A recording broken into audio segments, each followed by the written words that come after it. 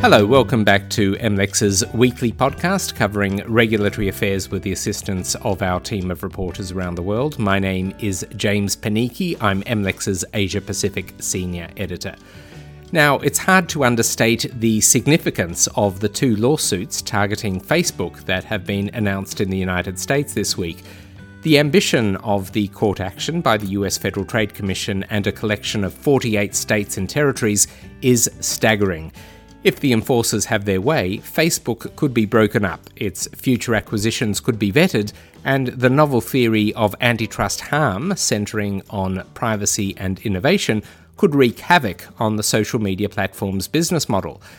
Now, we know that President Donald Trump is no fan of EU regulators. He sees them as a pack of US-hating socialists. Well, these two lawsuits go beyond any enforcement action hitherto attempted by the European Commission. Kushita Vasant is MLEX's senior antitrust correspondent. She's been writing about these developments from Washington, D.C., and I'm delighted to say that she's joining us right now. Kushita, firstly, explain to me what has happened in this extraordinary week. Hi, James. So finally, the lawsuit that we all were expecting to drop this year has come about. So the Federal Trade Commission and a group of 48 states and territories in the US basically hit Google with two separate lawsuits. They're not identical word for word, but they're very similar in what they asked the court to do. So according to me, from a preliminary reading of the two lawsuits, and they basically ask the court that there should be prior notice and prior approval for Facebook's mergers and acquisitions. And they have privacy concerns. I think this is significant because finally privacy has jumped from being an academic theory that economists and consultants would talk about into actual legal risk for companies. And the most significant thing that has happened is they've asked for Facebook to be restructured or its businesses to be divested. And that's huge because they're just asking for Facebook to be broken up. Isn't this what we've all been hearing all this while? I think about a decade that we've heard that big tech companies should be broken up because they wield too much monopoly power. And just to be super clear, everyone has always argued that you can't unscramble the eggs, it's too late to do this. But let's be super clear about why we're referring to this enforcement action as unprecedented. What is radically new about what antitrust enforcers are alleging and asking from the court? You're right when you say that the most obvious solution to the big tech problem, which is unscrambling the eggs, most people thought this is not something that can ever be done. But I've been looking at certain documents, and I have a report in front of me from written by the FTC, and this is a 2012 March report, which says that basically during the Bush administration, the DOJ and the FTC together challenged 18 consummated mergers. And then economists on the other side of the Atlantic have also written reports basically saying that even reported and evaluated deals by the FTC were challenged. There were divestments, and then competition in the market was restored. So it's unprecedented. I think this is just sort of like a fixation or a mental block, perhaps, that enforcers need to get over. And as you can see, the FTC has actually gone ahead and done that. So what they're suggesting is that the eggs aren't in fact scrambled. Maybe we're dealing with poached eggs or something like that. Maybe I'll need to see where I can take this metaphor. But it's safe, isn't it, to assume that Facebook won't be accepting any of these arguments. What is the digital platform saying in its defense at the moment? So Facebook has been pretty vocal about its displeasure, and it basically says that this is revisionist history, and the government is seeking a do-over through its antitrust lawsuit. And, they're reviewing the complaints, but I think there's a very high hurdle for the FTC and the states. The information that you see in these lawsuits is not something that they didn't have before. So I think Facebook's legal team might not actually be that concerned So it remains to be seen what exactly happens in court. I think the FTC and the states have their work cut out for them when it comes to defending these cases. Now, there had been a suggestion that what I am going to delight in calling smoking gun documents have been uncovered by enforcers during their investigation. Walk me through that. Is there any substance to those rumours? Oh, yes. Over here in the US, we call them hot docs. And these are crucial to antitrust cases and merger cases. I think there are about 40 references to Mark Zuckerberg and his colleagues referring to how to deal with these competitive threats that Instagram and WhatsApp were back before they were acquired by Facebook. So I think the one that's sort of been doing the rounds the most is Zuckerberg said in an email in 2008, and this was just 4 years after he'd founded Facebook, in his Harvard dorm room. And Zuckerberg said in an email then, "It is better to buy than compete." And then there's one other reference that's been thrown about a lot, and it came up first in a July hearing with all the 4 big tech CEOs. And it talks about how Mark would go into destroy mode if he wasn't able to acquire Instagram. So, there's been this vague sense of menace that sort of has been noted as having crept into email communications involving Mark Zuckerberg, as he sort of worries about these startups not accepting his offer for an acquisition. And we should clarify for people who are not obsessive watchers of antitrust matters that these kind of quotes go to the heart of the issue of killer acquisition. So the notion that a company might acquire a nascent startup company to neutralize a future competitive threat, right? Precisely, yes. There have been overt references to the wrath of Mark. So it's not just Facebook or Mark Zuckerberg, which is that's sort of engaging in this kind of conduct. In fact, if I remember correctly from the lawsuit that the DOJ filed in October against Google, there were reports that Google management had told their executives not to avoid certain words like acquire, kill, destroy in email correspondence. Oh, there you go. So that makes these emails from Zuckerberg all the more interesting. Now, it's getting to the mechanics of it all. It's a big call, isn't it, to bring this kind of enforcement action against an established tech powerhouse like Facebook. Was there any disagreement among enforcers on whether to proceed? Definitely. So, as you can see, we have 48 states and territories that joined the suit, which means that there are 46 states and then the other 2 are territories. The 4 states that did not join this lawsuit are South Dakota, South Carolina, you have Georgia and Alabama. I think these are all Republican states. And then within the FTC, there was a vote, and the result was the two Republican commissioners, Noah Phillips and Christine Wilson, voted against bringing a case. And this is really interesting. Now, normally when commissioners dissent, they write a dissenting opinion. But sometimes out of deference for the agency and so as not to jeopardize the suit, they might not even write a dissenting opinion. So we've asked their offices what was their reasoning for for voting against bringing a suit, and they have been pretty quiet. It's not hard to imagine. I think it's very possible they agree with critics that the information that the FTC had back in 2012 and 2014 could have led to an enforcement action. It's just that the FTC just didn't do anything at the time. So why now? Okay, so this brings us to where we stand today. Now, as this enforcement action starts to unfold, will there be a significant impact on deal making in the here and now? Oh, definitely. I think this is going to dramatically alter the company's deal making. And I think this is very specific to Facebook because obviously you're not hearing the FTC or the state saying any big tech acquisitions need to be monitored. They're specifically making this request for a permanent injunction against Facebook. So, for instance, the New York-led state complaint, they are specifically putting a number to it. They're seeking prior notice of any company deals that are valued at or above $10 million.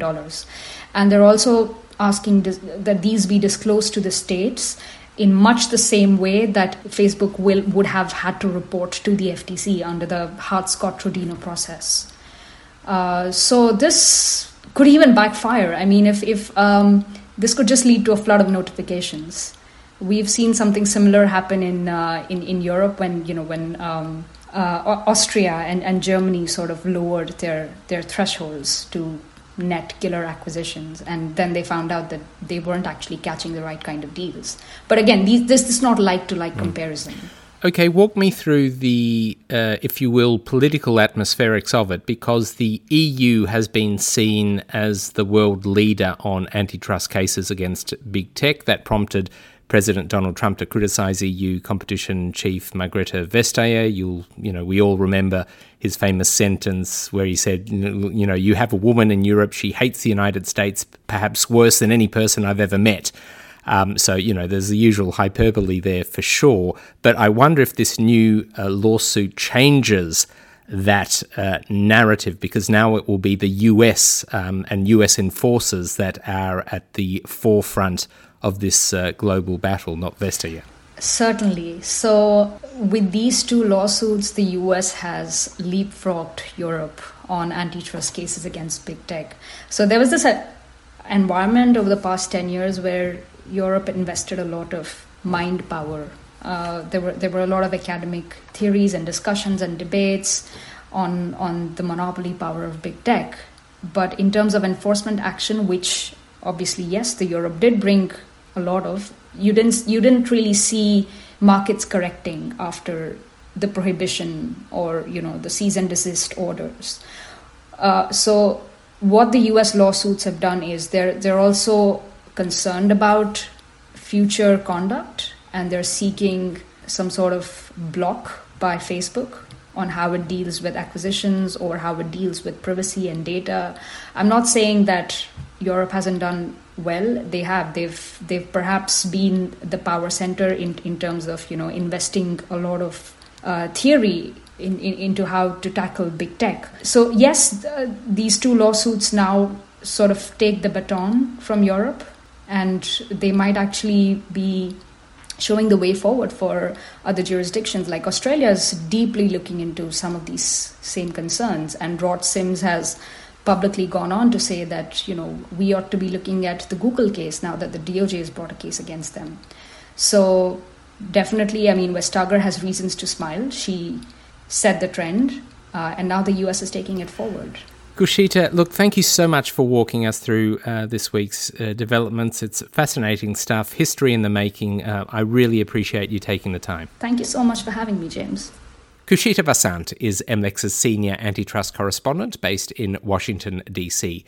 And we'll post a link to the analysis of these developments that Kushita has written for us, together with Mike Acton, our senior correspondent covering tech, at our webpage, mlexmarketinsight.com. Just click on the Insight Centre tab. That's mlexmarketinsight, all one word, .com. Still to come, Australia's bold experiment in making Facebook and Google pay for journalism.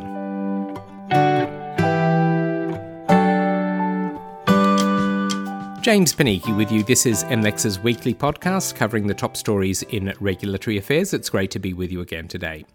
Now, you heard Kushita name-check the head of the Australian Competition and Consumer Commission, Rod Sims, and as our regular listeners know only too well, the ACCC and Australian lawmakers have been exploring some very interesting policy ideas in how best to manage tech giants. This week, Australia's bold experiment in regulating the relationship between Facebook and Google on the one hand and media publishers on the other has taken its most significant step. And as Australian Treasurer Josh Frydenberg said this week, there's only one direction that the money will be flowing in, and that's from the platforms to the newspapers. So, good news for Australian media and the underpaid journalists it employs, right? Sure, but the bill announced this week also contains a few surprises. Laurel Henning is MLEX's senior reporter based in Sydney. She's had a very busy week with the Epic Games versus Google lawsuit also starting to unfold in the Federal Court in Sydney. So we are very lucky to have Laurel with us right now in the dying hours of our week. Okay, Laurel, first off, walk us through what has happened. Well, James, we saw the publication of an updated piece of draft legislation that, if it becomes law, will see Facebook and Google forced to negotiate with news companies, Australian news companies, to pay for the news content that they host on their platforms in Australia. So this is an update of a draft that came out actually in July, and at the time was the subject of a lot of opposition, particularly from Google, but also from Facebook. And the latest version takes into account feedback that the ACCC, the Australian competition regulator, received during a consultation period, which ran through to the end of August this year. Now, you and I have talked about earlier drafts on this very podcast, in fact. Were there any significant changes from those earlier drafts? I'd say that two things really stood out to me. First of all, YouTube and Instagram have been removed from this version of the code. And that's important really because back in July, ACCC Chairman Rod Sims was pretty clear at the time that one reason that he felt this code would succeed where other regulatory attempts around the world had failed was because it would cover all the services that platforms provide. So the example I think he gave at the time was if Google or Facebook tried to circumvent these rules by simply not showing news content on search or newsfeed, but let's say it still popped up on YouTube or Instagram, and Google and Facebook already had an agreement in place with a news provider, then that content, that news content, would still be covered by the code. Also, I think listening to a lot of the feedback surrounding the earlier draft, which questioned why the benefit that news companies gain from traffic driven to their sites via Facebook and Google wasn't included in the list of required topics for an independent arbiter to consider if, and perhaps when, commercial talks break down and news companies end up in arbitration with the platforms. This is now in the latest version, that benefit is now included. So they would have to consider, the arbiters would have to consider that benefit as well, that two-way value exchange, as well as the benefit that platforms gain from news media. So yes, it would be a two-way value exchange that would be under consideration in arbitration. And I should just add here that the arbiters will be appointed by Australia's media regulator, known locally as ACMA, and they will keep a list of registered arbiters who will be tasked with mediating these final offer negotiations. Okay, so these are two significant changes, as you've just put them to me now. What do they actually mean? What is the significance of these differences in the proposed legislation? Well, that's a great question, and I think because we're at such an early stage, this really is just a draft. It's just been published. It's only just been presented to Parliament. It's very difficult to answer that, obviously, in detail and with great certainty. But first of all, on YouTube and Instagram not being in the code, it looks like a big deal because they are such big companies. They're companies we hear about or may see or use every day. But would a whole news article have ever actually been copied onto Instagram in the first place, rather than just a snippet, let's say? I'm not sure. And also, via YouTube, there are already measures in place where copyright infringing content can be removed. So not including those two companies, I don't know whether it looks like a big deal, but does it actually change very much? I think that's to be discussed. Plus, Australian Treasurer Josh Frydenberg hasn't said no, never to these platforms being included, more just not now. And that is entirely up to him, isn't it? He has the discretion to decide who is targeted by this legislation. Absolutely, it's totally up to him. And also the code, after it's entered into force, will go through a review in its entirety, I think a year after it enters into force. You mentioned compulsory arbitration, this arbitration mechanism. What do we need to know about that? Well, yeah, that's an interesting one, these extra benefits that are now going to be included in the consideration that that takes place. Again, it looks like a game changer. And of course, you have some experts who might argue that, let's say, if the benefit that news companies actually get from traffic that they receive to their sites via Facebook and Google, if that traffic, if that benefit to the news companies was properly calculated, well, they'd probably owe the platforms money. And then you've got the other side of the coin who say, look, any sensible arbiter would have eventually taken this into account anyway. Whether it was listed in the law as a requirement to be considered, it would have come up. Okay, let's take a few steps back now and remind me how what we are seeing unfold in Australia at the moment is different to what we've seen with regulatory debates about news and digital platforms overseas, for example, in countries like France, Spain, and Germany. Well, the difference here is really the law that's behind the code, the law that the code is entrenched within or buried within. The bargaining code, the Australian piece of legislation, or draft legislation, I should say again, is based in competition law, not in copyright legislation, which is where the law is based in Europe. And that's why when the first draft was announced in July, ACCC Chairman Rod Sims and Treasurer Josh Frydenberg at the time said, we think this will be a tougher and perhaps more successful measure. Still, we should say that Google actually announced in November that it had struck a deal with some French publishers listed in its search results. So there is progress overseas. Now, Facebook in particular had been threatening to simply leave Australia, to stop dealing with news content entirely if this law came to pass. Is that an empty threat, or do you think there is a chance that Facebook and Google will, to some extent at least, leave Australia rather than submit to this kind of legislation? Well, James, again, you're sort of asking me to gaze into my crystal ball a little bit here, but for now, I think neither company has given a full response to this latest draft. They've both told me that they are still reviewing it. They've only received it this week, and perhaps they're a touch preoccupied with the latest US antitrust action that we've just heard about as well.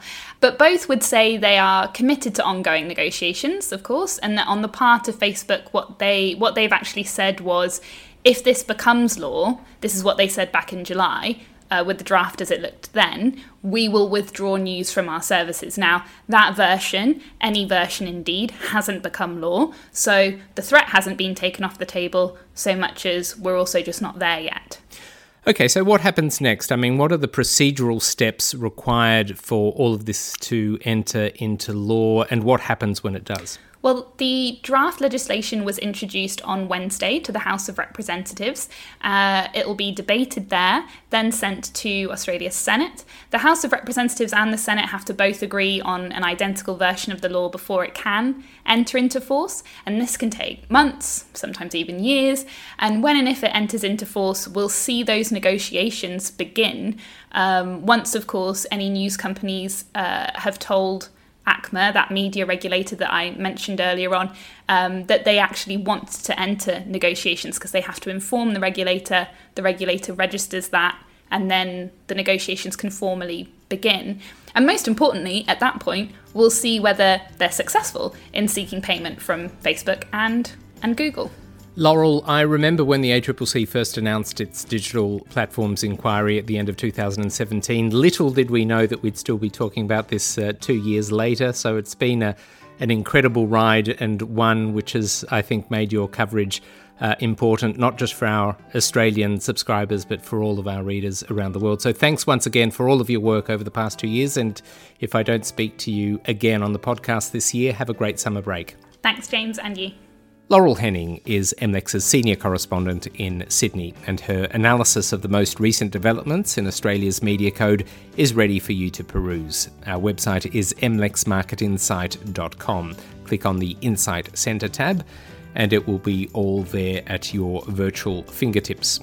And that's it for today. Credible sources assure me that you can subscribe to MLEX podcasts on iTunes, Spotify, SoundCloud, and Stitcher.